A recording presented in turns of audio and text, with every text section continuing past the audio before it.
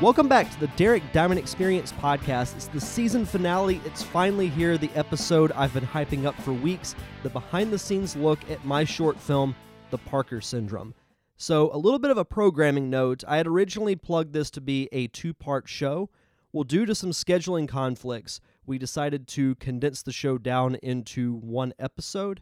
But we've got the entire cast here: Brittany Least, Jesse Hartzog, Andrew Williams, Elise Mahout, Annalise Anderson, James Poole, as well as two of the crew members, Jason Robbins and Bill Lyons, who both ran sound for The Parker Syndrome. But in addition to that, we have a special guest host. Mr. Julio Diaz, a fellow Pensacola moderator, was kind enough to sit in and basically do what I do.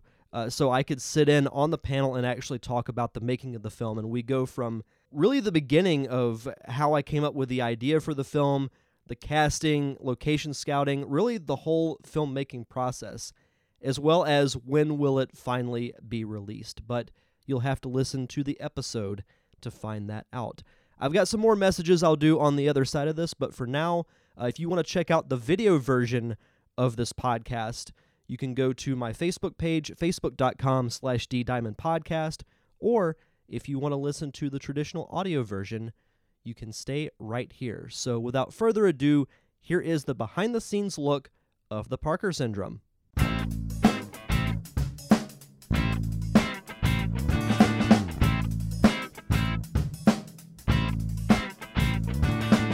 Hi, welcome to this episode of the Derek Diamond Experience. Now, don't be fooled by the amazing similarity, but I am not Derek Diamond. I am Julio Diaz. I am the guest host for this special episode of the Derek Diamond podcast, which is focusing on The Parker Syndrome, which is a new short film that has been written, directed, and produced by Derek Diamond. Thank you so much, Julio, for hosting the show. It's nice to have someone professional actually hosting the show for once. So, no, I appreciate you very much. I couldn't think of anyone else I would rather have to do this. Well, I'm very pleased that you asked me. I'm excited to talk to everybody. I've gotten to see the film, which a lot of people haven't gotten to see yet. So feel privileged to have an early look at it. We've got pretty much the entire cast here, as well as some of the crew. So sitting next to Derek is Brittany Least. She stars as Emma in the production. Mm-hmm. Then we've got Jesse Hartzog, who plays Zach. Correct. Andrew Williams, the only non-Parker in the cast, playing Ethan. Yep. And then Elise Mahout playing Madison. Yes. And then coming up the other way from the back, Annalise Anderson playing Sabrina. Mama. James Poole playing David. Yes, I do. And then on the technical crew, Jason Robbins. That's me. And Bill Lyons. Day 2 sound was the best. They both ran sound. Half of day 2. I understand there's a rivalry about the in. sound. We'll come back to that. But I want to start with Derek because the project starts with you. If you didn't decide to go forward and make a film, this doesn't exist. So what got you interested in developing your own film? So the story of The Parker Syndrome actually goes back over 10 years ago. I had just graduated college with a degree in video broadcasting, and I just wanted to make something. I wasn't sure exactly what, but I wanted to do some type of a film. And it was around that same time that I had met a couple of new friends who knew people that I didn't know, and they were interested in doing the same thing. So I was like, okay, well, I've got a group of friends, you guys have a group of friends, let's make something.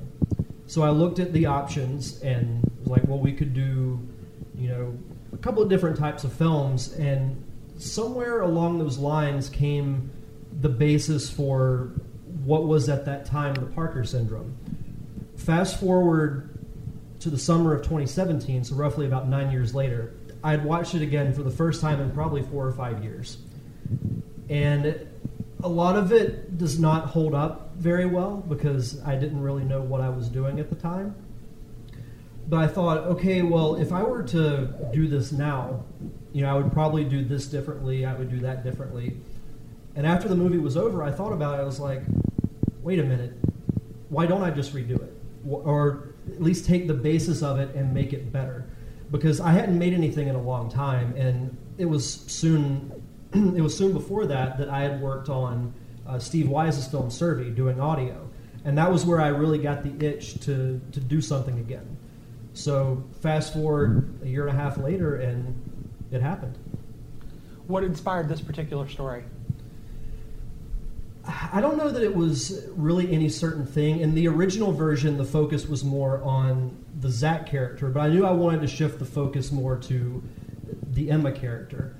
And it was through, because I went through, I think, 10 plus rewrites of the story, and I wanted her to be kind of caught in the middle of this broken family drama and also the bad relationship, and also trying to kind of figure things out, because she's only a freshman in college, so she's still trying to figure herself out.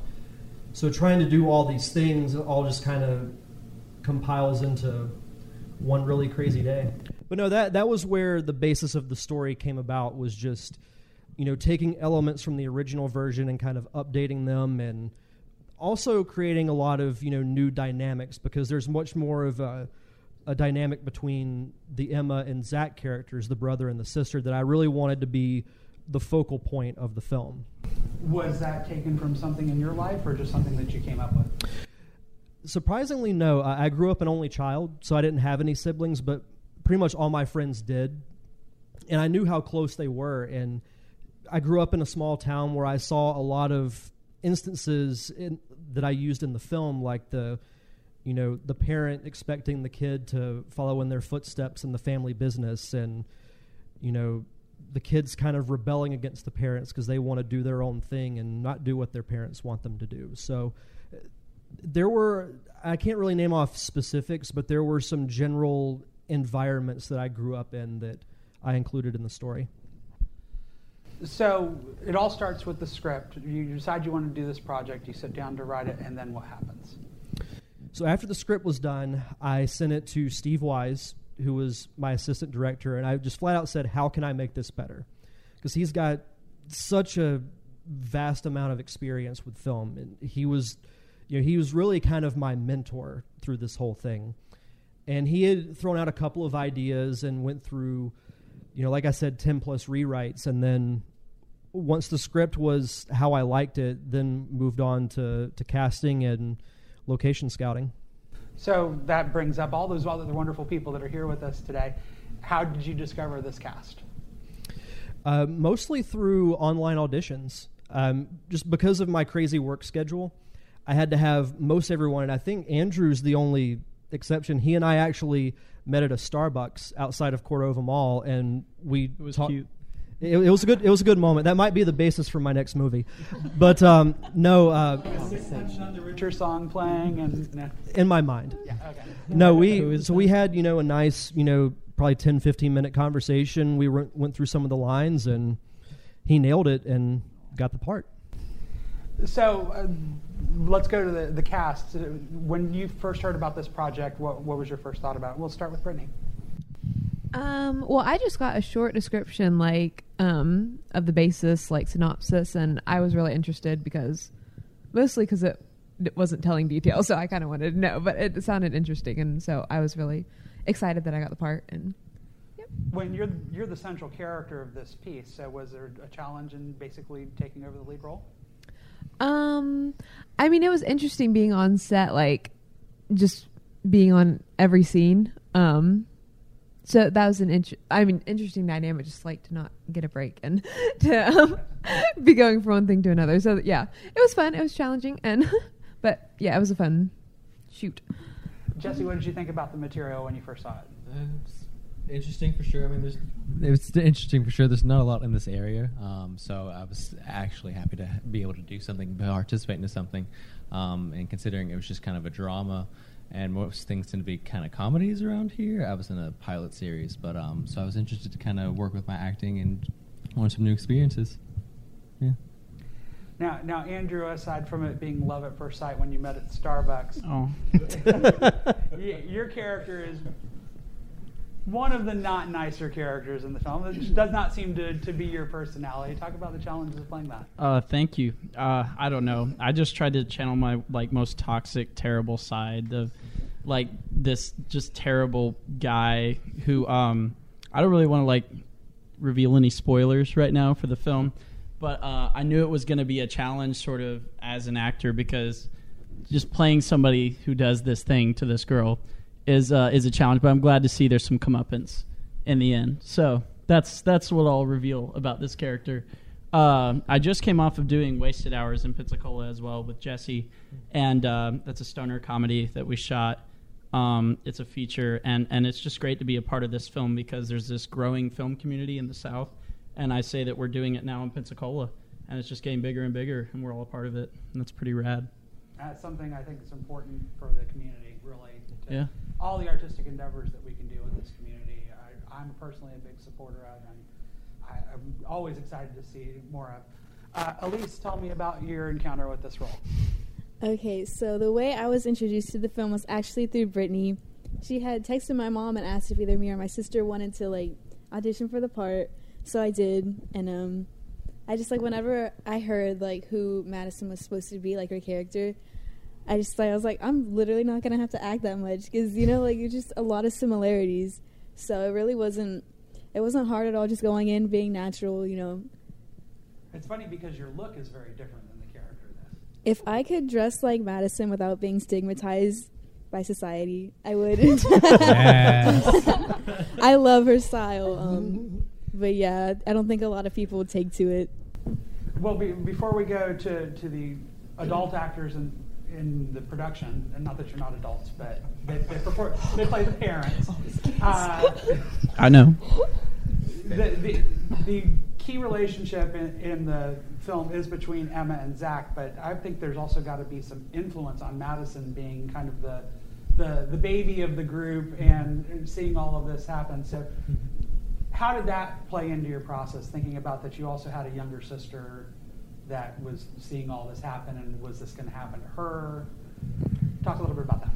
Yeah, I don't think, we didn't really get to interact very much in it, but just, going off looks from, what our parents were saying, and, there was an interaction there, even though, it wasn't face-to-face. I think we were both, taking up for her, and so that was cool to have that, but not have the actual interaction, so it was cool. Kind of, seeing family difficulties, I kind of ran off and just wanted to escape. She was left to deal with it all, and, well, so was she, and just dealt with it in a different way, for sure. Yes. So, Annalise and James, you play the parents, and from the perspective that we have in the film, you can be seen as kind of the villains, for lack of a better term. That's what parents usually are, aren't they? Well, that's what I wanted to ask. Again. Do you think that is a matter of the perspective of the film, or did you try to bring that to the characters? Do you think the characters see themselves as the villains, or do you think that they're trying to do what they think is best for their kids? Bingo, the second one. I think they are the villains, but usually parents, seriously, parents usually are considered the villains, and we were, but we were trying to do the best, and yes, we came up short once in a while, especially with our son, but we did our best. We tried, just like everybody screws up at some point, but, we hope that sooner or later they all turn into really good kids or adults. So.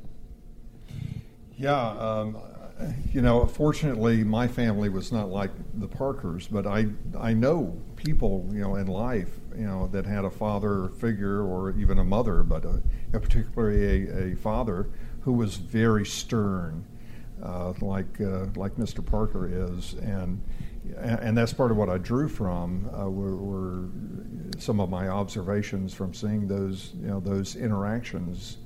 But like I say, fortunately, that was not my family. There was somebody in my family that fit every role. I have 5 brothers and 5 sisters, so there were 11 of us. So one member in the family was like one of the characters in this. Well, not quite the gothic-looking one, but close, but not quite. So going back to the younger cast members,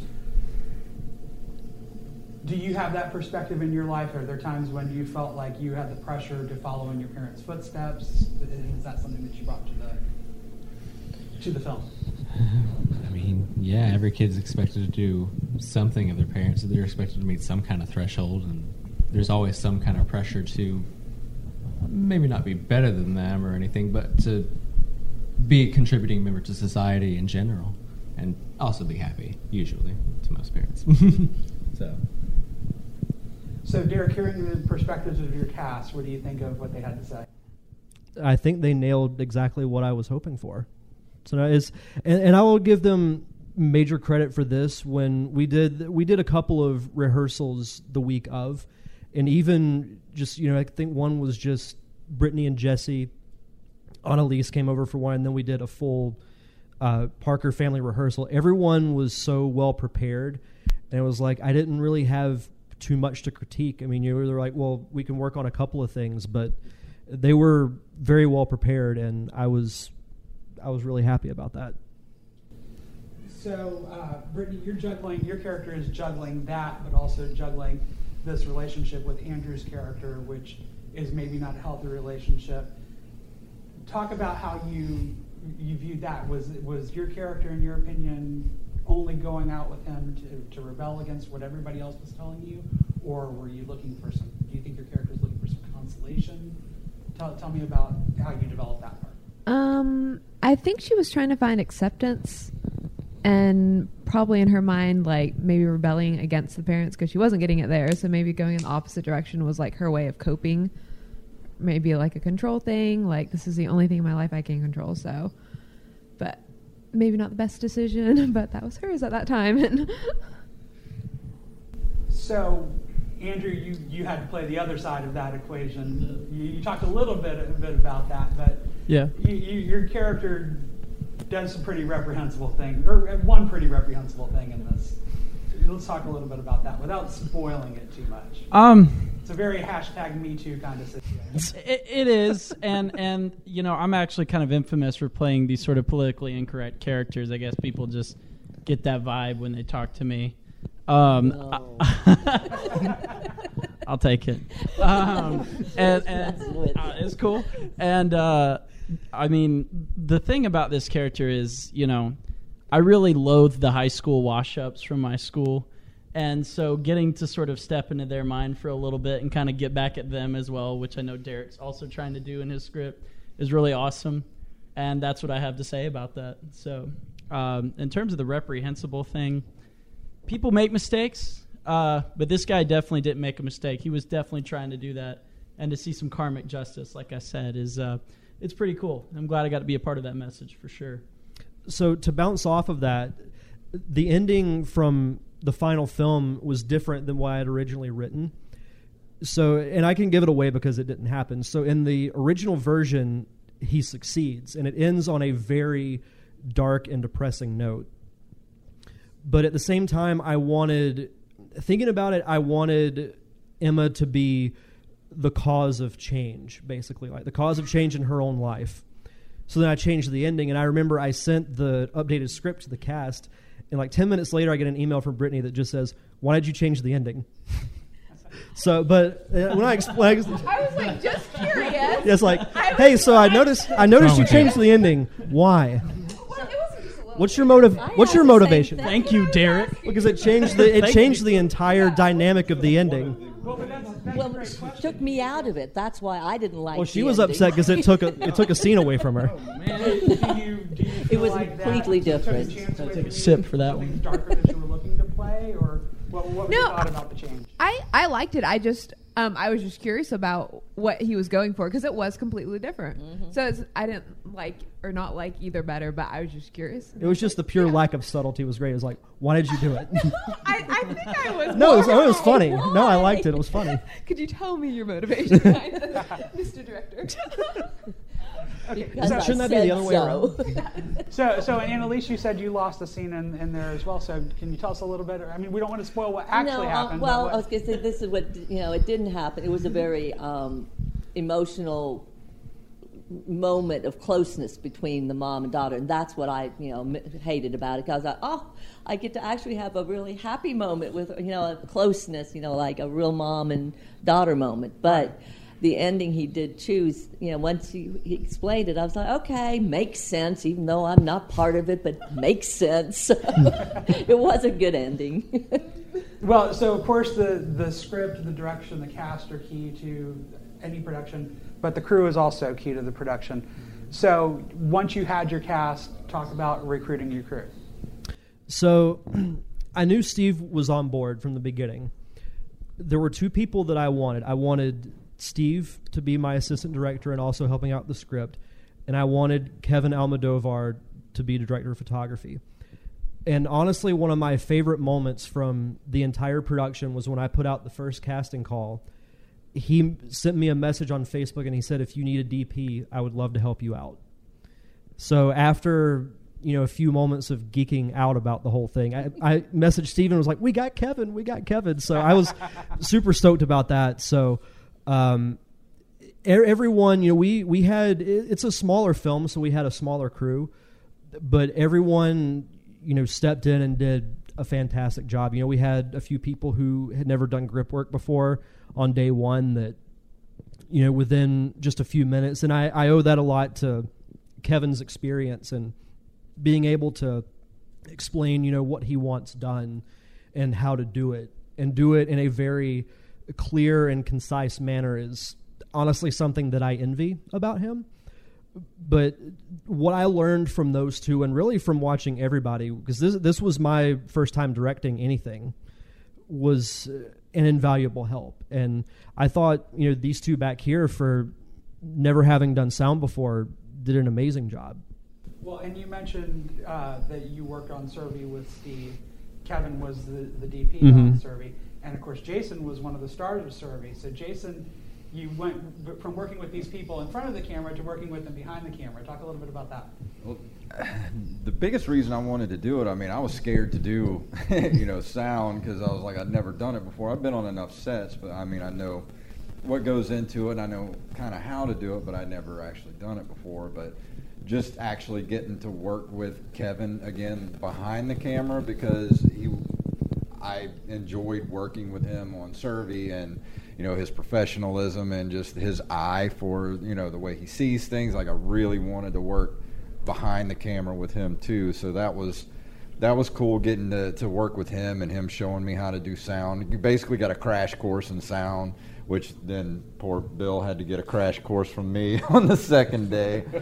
But Derek me and Derek have known each other for years, and Derek got to see me do my short film a few years ago and kind of ride the wave of that, achieve my dream and kind of ride that wave of going to film festivals and winning some awards. So, and I just wanted to help him kind of do the same thing. So whatever he would have asked me to do, I would have done. And of course, as you mentioned, you are a writer and director in your own right. You have a film called Monsters Anonymous, which is fantastic. Which you can see right now on Amazon Prime.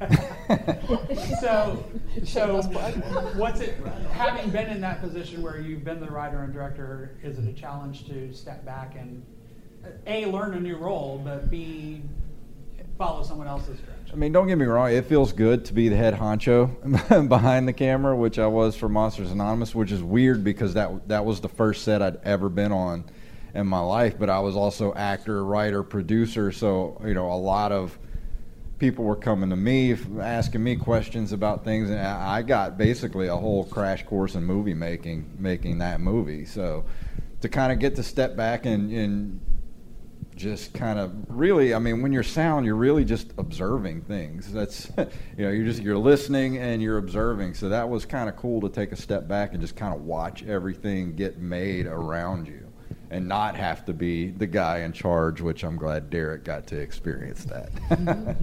So, Bill, tell me why it was better on day 2. Half of day 2. That boom operation. It's all about that boom operation. No, just to tag on to what Jason said a little bit about getting to sit back, I actually had to restrain myself a little bit. I was basically worked on 2... I guess it'd be like, 3 scenes, Derek, total? Mm-hmm. Yep. 3 scenes there. The main one that was actually shot here in Diamond's home, there was a little issue with something, and I had to, hold the director in me because, this is Derek's film. I don't want to step on any toes. And as Jason said, it was really great to watch him work and solve the problem. So, Derek, you basically had a crew of experienced filmmakers that you could tap for assistance, but tell me a little bit about that. Was there a point where you ever had to say, well, no, I'm the director here, I've got to, or was it just a resource that you had there to draw on? Well, I made it a point whenever I organized the crew that I wanted to have a lot of experienced people on set, because I knew that they would helped the project and also helped me get better, because I was extremely nervous when we first started. And, I remember it seemed like it took forever to get the first scene done, because I was just so like, I want to do it, but I don't know if I have the guts to say it. But once we got going, I felt, more confident. And again, having people like Steve, like Kevin and Jason and other people that had worked on sets before was almost like a calming presence in a way. And then that carried over to day 2, and day 2 was honestly, I don't think you could have asked for it to go more smoothly. You mentioned location scouting in passing. Obviously, you didn't have too much trouble finding one location because it's in your home, but talk a little bit about that part of the process. So we used my house for the party scene because I figure it's supposed to, the climax of the film takes place at basically a college frat party.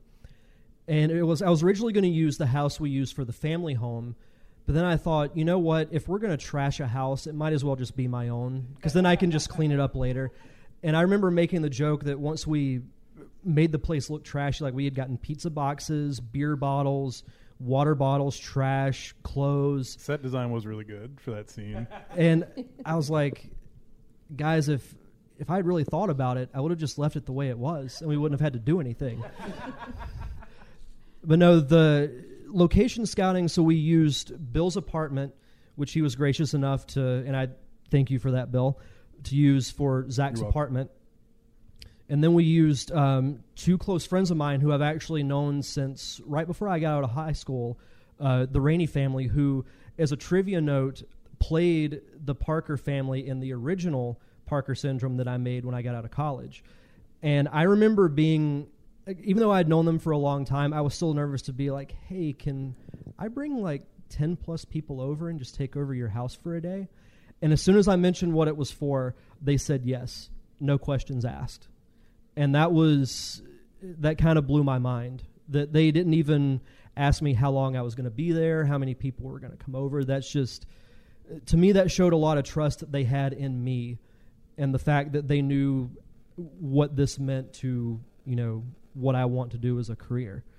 So we used their house. They have a really nice house over in East Hill that we filmed all the family scenes at. So luckily didn't have to use too many locations. And then we used the exterior for the opening with the car, which I'll give a shout out to Zach, who's sitting behind the camera running this podcast, actually loaned us his nice red Mustang for a couple of hours, and he just got to hang out on set. We got to catch up with him. So thank you, Zach, for doing that.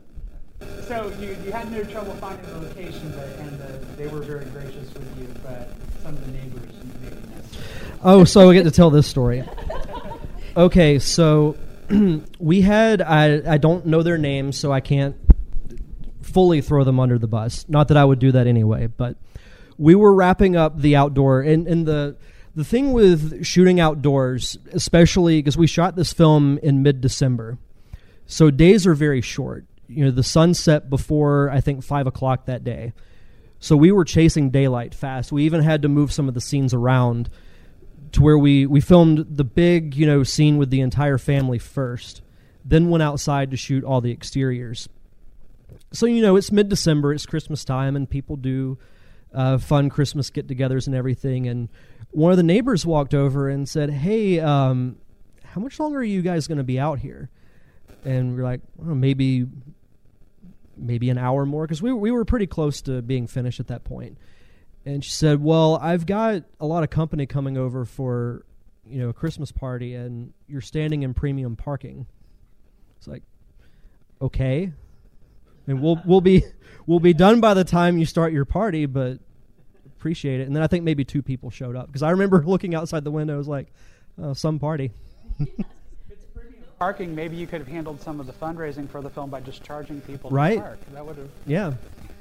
So that brings up a point. Any creative endeavor, it's going to cost you money to do it. So how do you go about fundraising for a film like this? So this one I actually funded myself. Luckily, it didn't. I spent this. The way I funded this movie was favors for the most part. I think the most I spent was, I made sure to feed the cast and crew because that's number one. A fed crew is a happy crew, and that's something that Steve.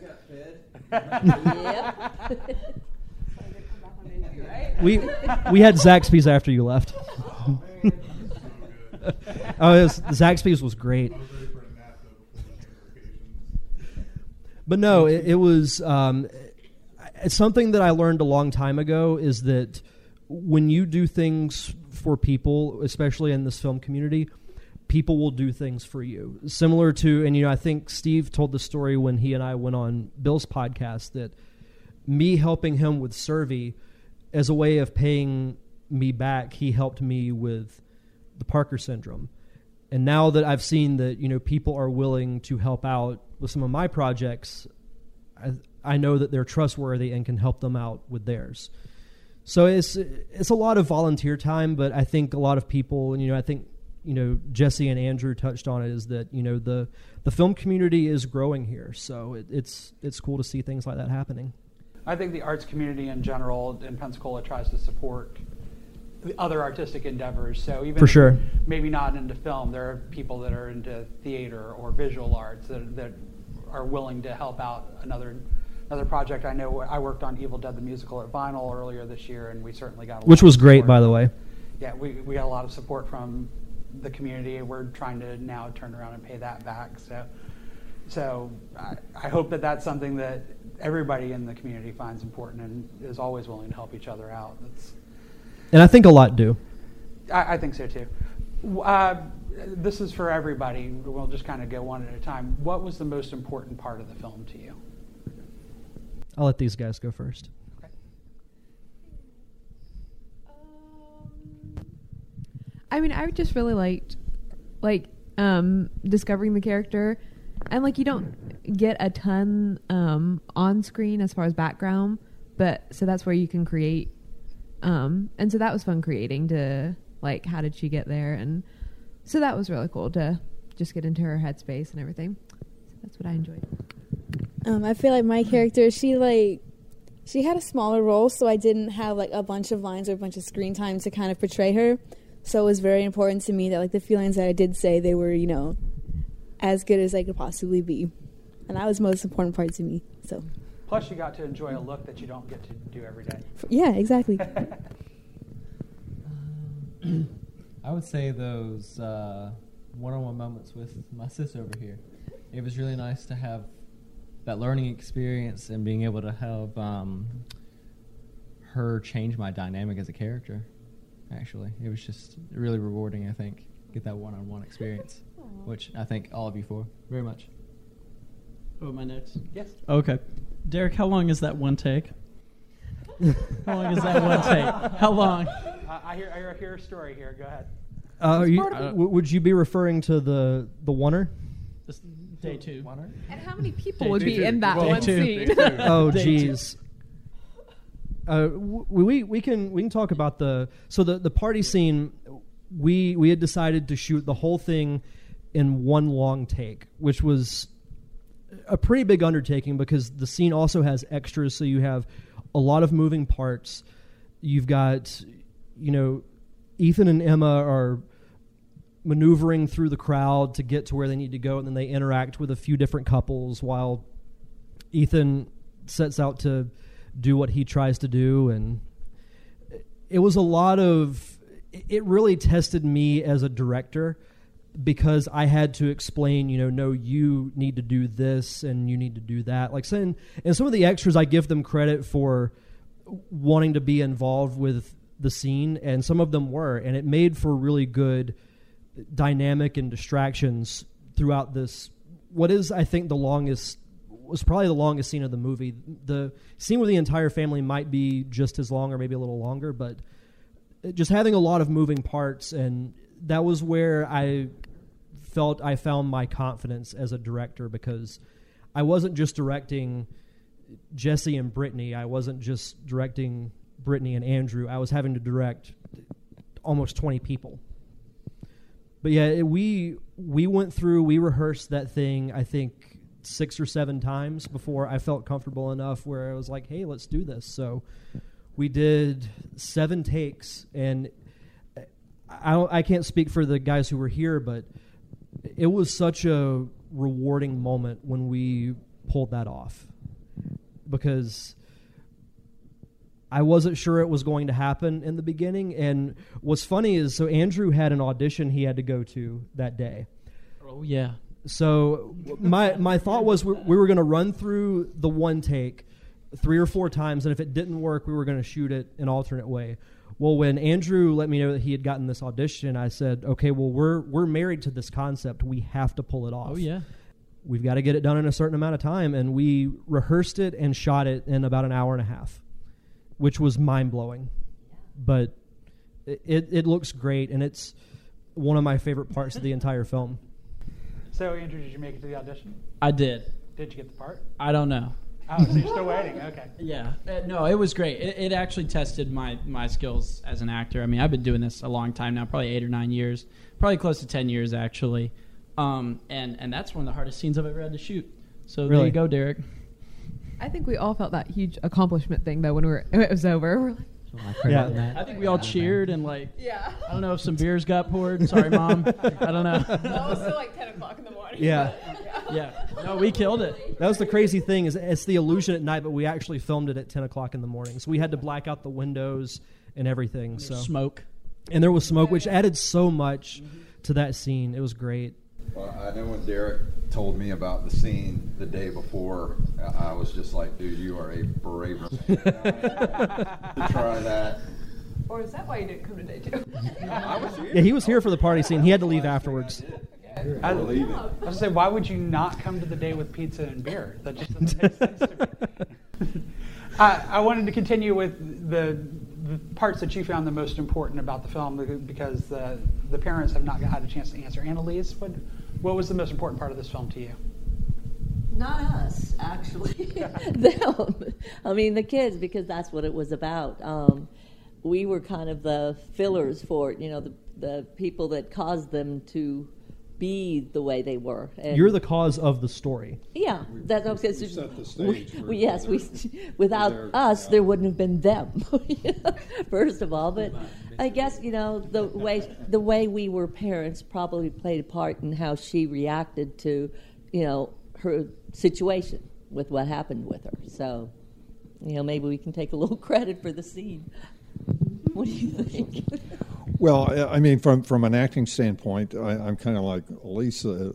I didn't have a lot of on-camera time, so I had to pack a lot into a very short amount of time. But story-wise, and we touched on it earlier, I really think the ending was a really good thing, and was kind of an empowering.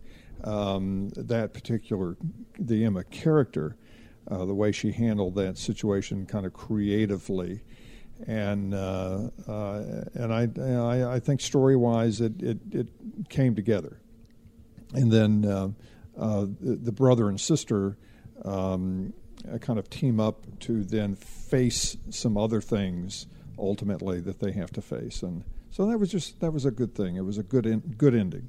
Good on you, Derek. Good on you. It's sort of a teaser to make you want to see the show. What happens? What? This is for everybody, when we'll just kind of go through. What excites you about working in independent film? I think the freedom, and also and again, this being my first real experience with being as hands-on as I was with the Parker syndrome, you have to wear a lot of different hats. But in a way, I've been kind of conditioned to do that with my daily job. So it was, I don't want to say it made it easier, but in a way it felt more rewarding knowing that, hey, I wrote this, I directed it, I produced it. I was able to find, a great crew and a great cast to make what, I simply typed out on a final draft document a reality. That, I think, is the beauty of working in indie film. Is I think it feels a little more raw, a little more organic, I think, than your mainstream film. That's what I would say. It's getting to make movies with your friends. it's the grown-up version of, Cops and Robbers. You're just making pretend and having fun and telling stories. I don't know what these guys are talking about. Give me a well-funded project any day. I think there's more camaraderie when you have an independent film because everybody knows that everybody's trying to, as he said, play different parts and have different hats on. So it makes everybody a little bit closer, I think. And that's another thing, too. When you're doing these little short projects, you're doing them in such a short amount of time, but you're together for so many hours a day for that short amount of time. It's like you develop these friendships with people that last, a long time, and you kind of become a family within a short period of time. I know that some of the cast has worked in some larger scale projects as well, so when you're ready to, if you want to contrast that to working on an independent project like this, that would be an interesting perspective too. I believe I saw something about a 3-headed shark. Okay. Yes. So, Come on. James? What is what? yeah. The 3-headed shark attack was filmed here, and I did have it. I think it's at minute 34. If you blink at minute 34, you're going to miss me. But hey, I was in a shark movie too. So. Okay, all right. So, but everybody had the exact same line. Because everybody gets eaten, everybody dies. I mean, it's like The Walking Dead. Everybody dies. But no, that was a very interesting project that actually was shot over 2 weeks, and it's been 4 years ago. But my scene was shot in the ruins of the old Pensacola News Journal building before it was torn down. So that was really an interesting sight to see, and there was even a professional stunt woman who had a 15-foot drop during my scene. She gets blown over a rail, and the mattress for her to land on was 15 feet below us. There was one take. They only made her do that one time. But ironically, about the same time that the Parker Syndrome was being done, some of us had parts in another well-funded project over in Mobile, Voices, which has not come out yet, and I had a part in that. That was an impressive setup, and I don't know what their funding was, but they had their stuff together. Nonetheless, it was still just as challenging from an acting standpoint, where you're well funded, as it is where the funding is not so much. So that's the attraction, I think, to independent film these days, is that it's still a challenge. It's still acting, whether you're getting a lot of money or no money. It's the experience. I just like to say real quick, to kind of piggyback, it's so easy nowadays to make indie film, but it also means it's a lot harder to stand out. It's a lot harder to break in, because everyone that works in indie film wants to be a filmmaker in some degree. And I think Mr. Derek Diamond of the Derek Diamond Experience over here, I think he made a really cool standout short film. So I think as long as we're willing to give him our support and vice versa, I think you'll see some people from the Gulf Coast start making those breakthroughs. You guys are going to make me cry. I think there's a difference between the independent and, like we did Ardennes Fury, which they had actors from California there. They had all they had people there who had to make sure that all the soldiers did exactly the right thing. Their guns were in the right place. They were standing at attention at the right time. Precise little things, and it was very methodical. Like, okay, tomorrow we're going to shoot this. We weren't going to shoot that tomorrow. Now we're going to. Oh yeah, now you're going to do a French accent tomorrow instead of the regular. What? And and learning all your stuff. But everybody had one role in an independent film. I always feel like people have more than one role to do, and everybody works together more instead of everybody has their little part. And it's, I don't know, there's more camaraderie. It's, that to me in an independent film. And I'll echo that with what I just said. The set over in Mobile had 60 people on set when I was there. And everyone had a job. And you didn't see anyone standing around doing nothing. Well, it was the same thing with the set for Parker Syndrome. Everybody had a job, and and I didn't count the number of people, but it wasn't 66. But everybody knew exactly what they were supposed to be doing, and it just drives home the point that the basics are the same, whether it's independent or a well-funded project. The basics are still the same, and you have to do all of the same things, whether it's big or small. And definitely everyone who's involved in the indie film side of it is very passionate. Like, they want to be here. We're not getting paid. We love it. And so we're just all trying to work towards the same vision, and that's really cool. The way it works is you can be on big sets. Like, I've been on some big sets before and worked with some big names or whatever, but I guess when you have more funding, you have more breathing room in terms of what you're allowed to do, what you're allowed to stretch.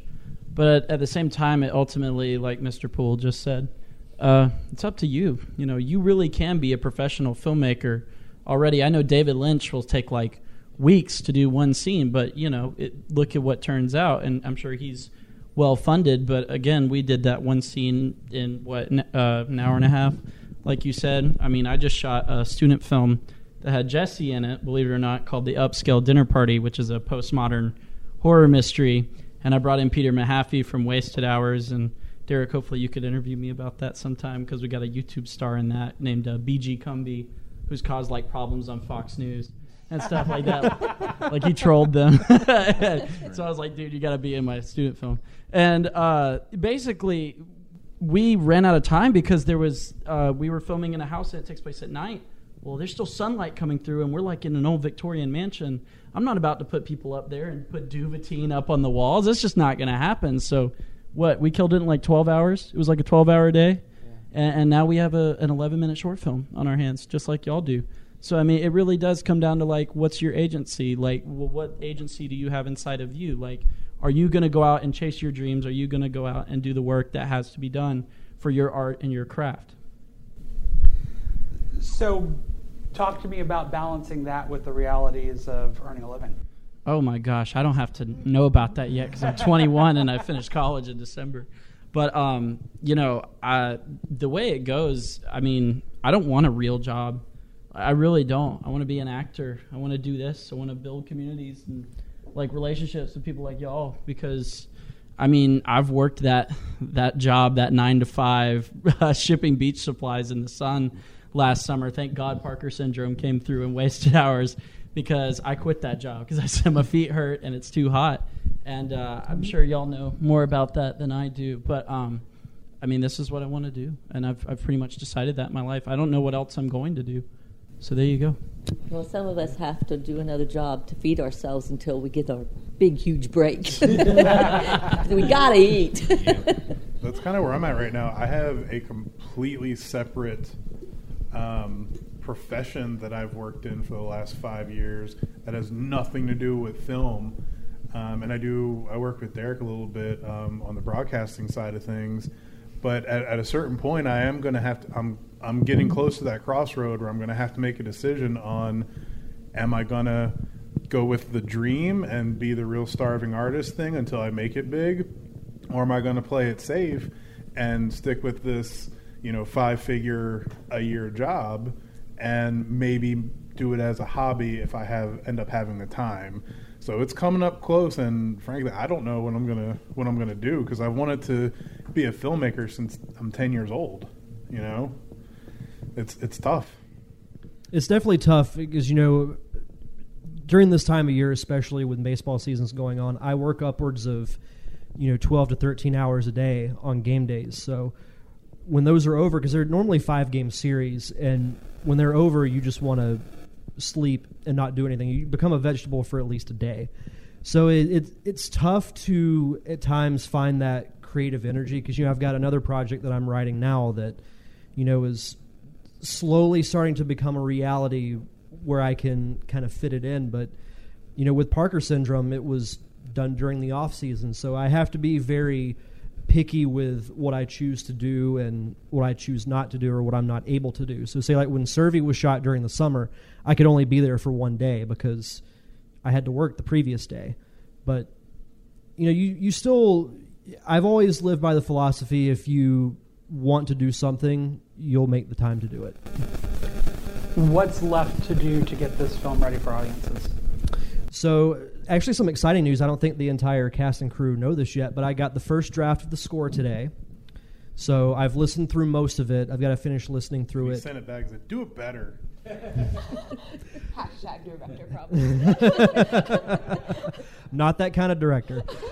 But, no, so I'm going to listen through that. I've still got to do the sound edit once the final score is done, and then send it off to Kevin to do color correction, and we'll have a finished film. So I'm hoping within the next month the Parker Syndrome will be done. And I don't know exactly when yet, but before it hits festivals, I will be doing a premiere for it here in town.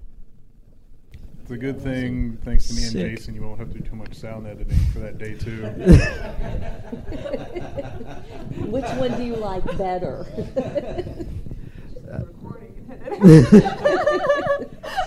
So we both did sound on the long scene, so that was a dual effort for that. Right, yeah, that was a hard scene to pull off sound. I actually, I thought I could have done a lot better thinking back. I should have been like behind Kevin, following him.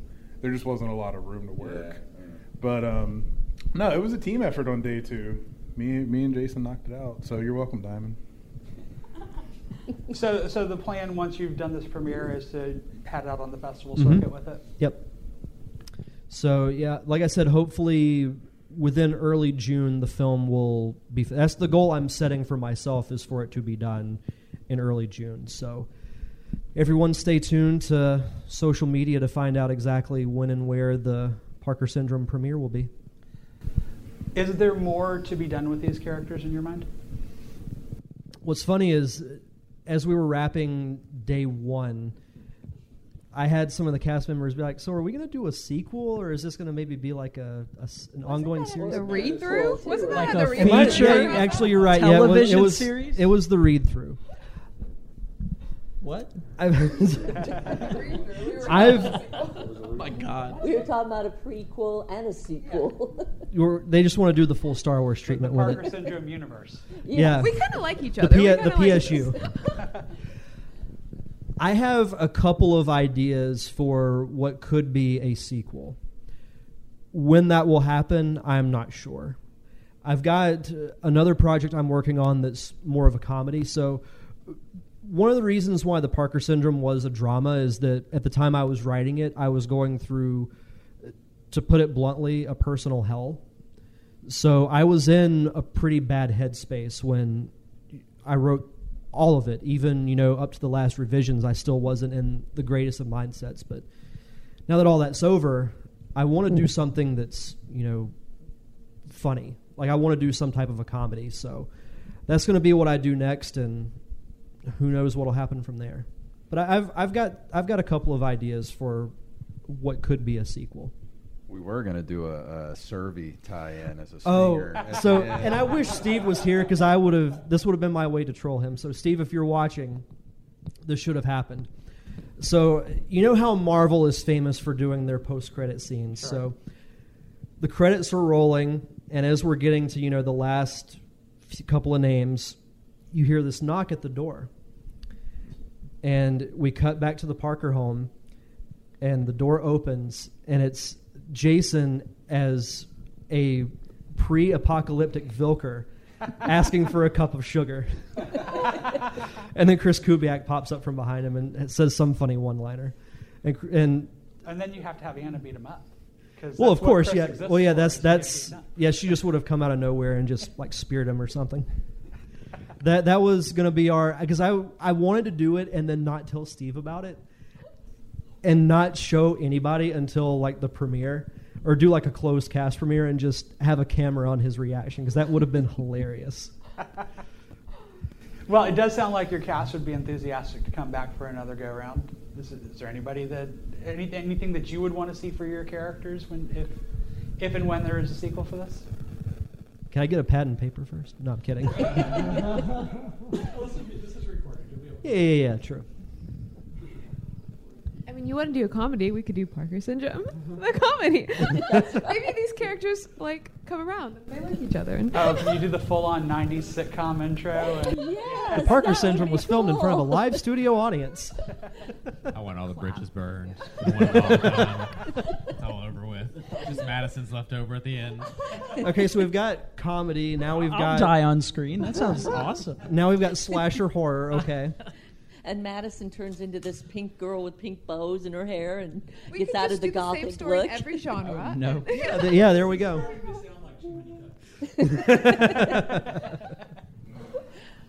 Well, you mentioned you are working on a comedy. What other projects do the rest of you have coming up?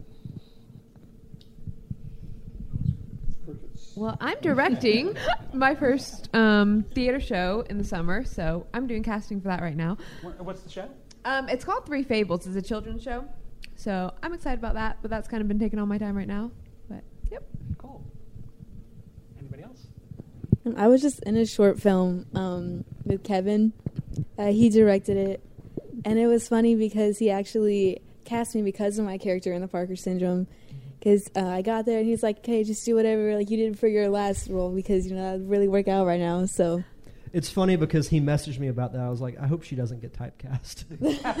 Well, And it's- she asked about costumes. He's like black, and I was like, she's being typecasted. Well, what's funny, Jesse, I never told you this, but not too long after the Parker Syndrome, Steve went out to, I think, Pensacola Beach to a shoot that you were at.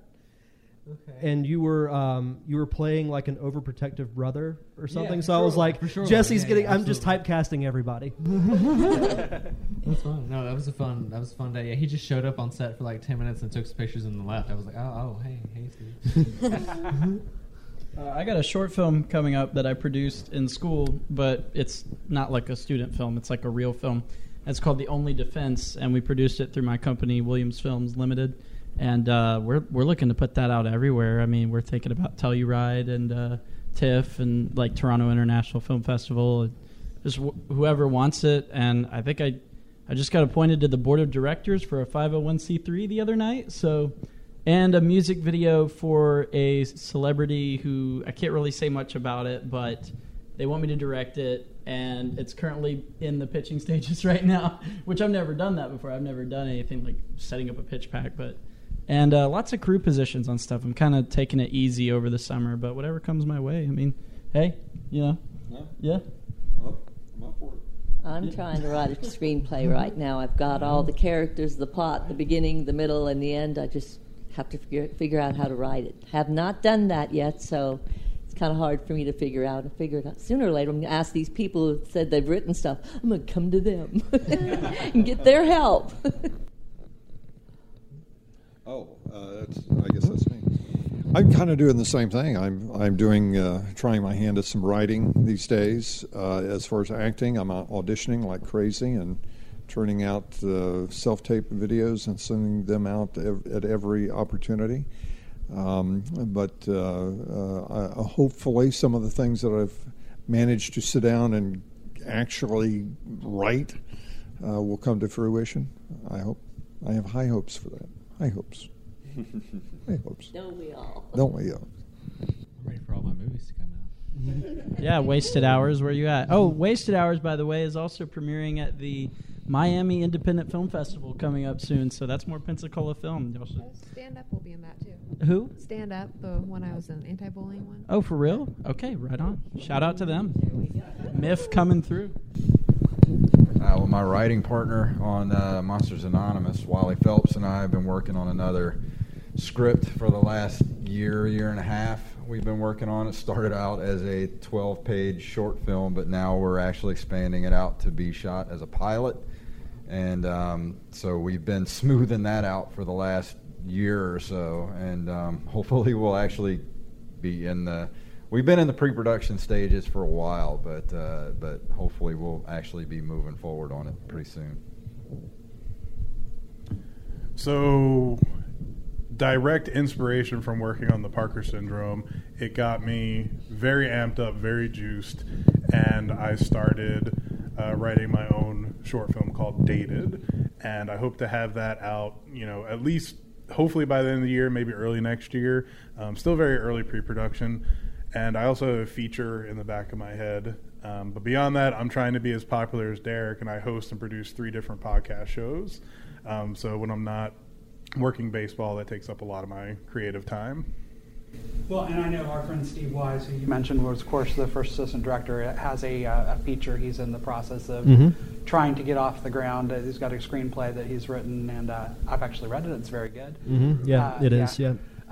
So for those who are interested in what the cast and crew is doing, then want to make sure that Steve gets some credit for that coming up.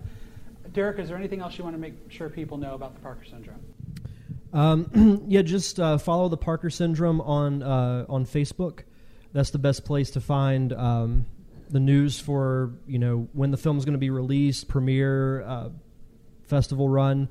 But I did just want to say, I know I said it 50,000 times the weekend of the shoot, but what we did that weekend means more to me than you guys will ever know, because all the crap that I went through during 2018, what we did that weekend in the middle of December made it all worth it. And I thank all of you for that. Thank you. Thank you. Well, that's a great note to end on. Ladies and gentlemen, I want to thank you for inviting me to be a part of this special edition of the Derek Diamond Experience. Make sure you check out the Parker Syndrome. It will be ready to be viewed soon. I'm Julio Diaz. Thanks for watching. Thanks again to the entire cast and crew of the Parker Syndrome, plus Julio Diaz for being the guest host.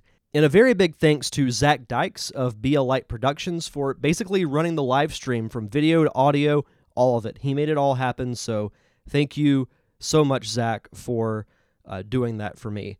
So that's going to do it for this season of the Derek Diamond Experience podcast. To explain a little bit as to why I'm going to be going on break for a while, it's pretty much with baseball season now really in full swing. April was actually kind of light as far as comparing it to years past, but it's about to pick up. It's going to get really busy, and with that, it's really difficult to do this podcast, getting the rest of the movie done. So I decided, when I relaunched back in January, that I was just going to take the summer off. But I should be back in mid to late September with a new batch of interviews with filmmakers from, directors, producers. I'm also thinking about tweaking the format even a little bit further. But it's really going to depend on who I can get as a guest on this show. It might be something that I do every now and then, but it won't be for every single episode. But the filmmaking format will be staying the same. I'll be back in, like I said, mid to late September. But if you want to check out past episodes from this season or, pre-filmmaking format episodes of this podcast, you can go to all forms of podcasting platforms, Apple Podcast, Stitcher, Spotify, anywhere you can get podcasts. Just search for the Derek Diamond Experience. You can follow me on social media. I'll still be fairly active, Facebook, Twitter, and Instagram at DDiamondPodcast. And as always, thank you to my close friends at the Unicorn Wranglers for providing the theme music for the podcast. Their songs Late Night Drive-Thru and Light and Jazzy can be found on their latest album, Greetings from the Space Van, which is available on Apple Music, Google Play, and Spotify. And that's going to do it for this week's show and this season of the Derek Diamond Experience. Thank you so much to everyone who took time out of their day to chat with me on this podcast. I had a blast under this new format. Hopefully you guys did as well. Enjoy the rest of your week. Enjoy your summer. And we'll see you guys back here in September on the Derek Diamond Experience podcast. This is Derek Diamond signing off. Thank you so much.